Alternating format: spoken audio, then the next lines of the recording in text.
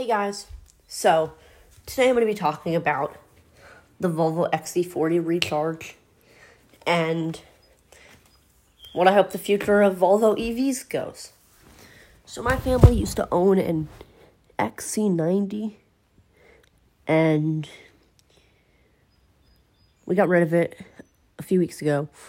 So we were looking at the Volvo XC40 Recharge and we liked it, but we weren't really sure, We weren't really sure, so ultimately we decided not to get it, but we liked it.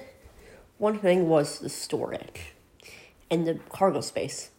I think if they made an XC90 or even XC60 fully electric Recharge, which they will, the goal is to go all electric for Volvo within the next 9 years. So that's great.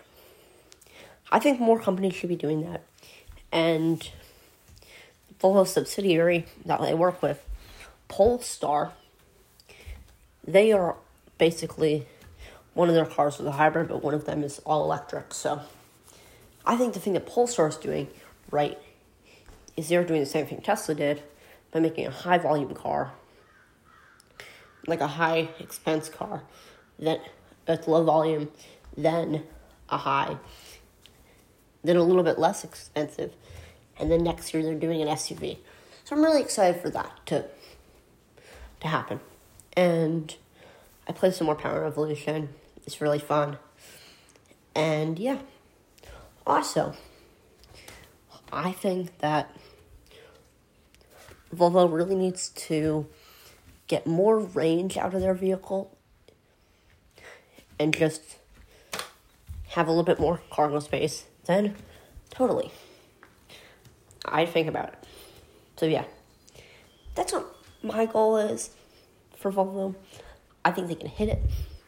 So thank you. And by the way, I'm trying to make a little bit longer podcast. So yeah, this is how it's going. Okay, thank you guys. Bye-bye.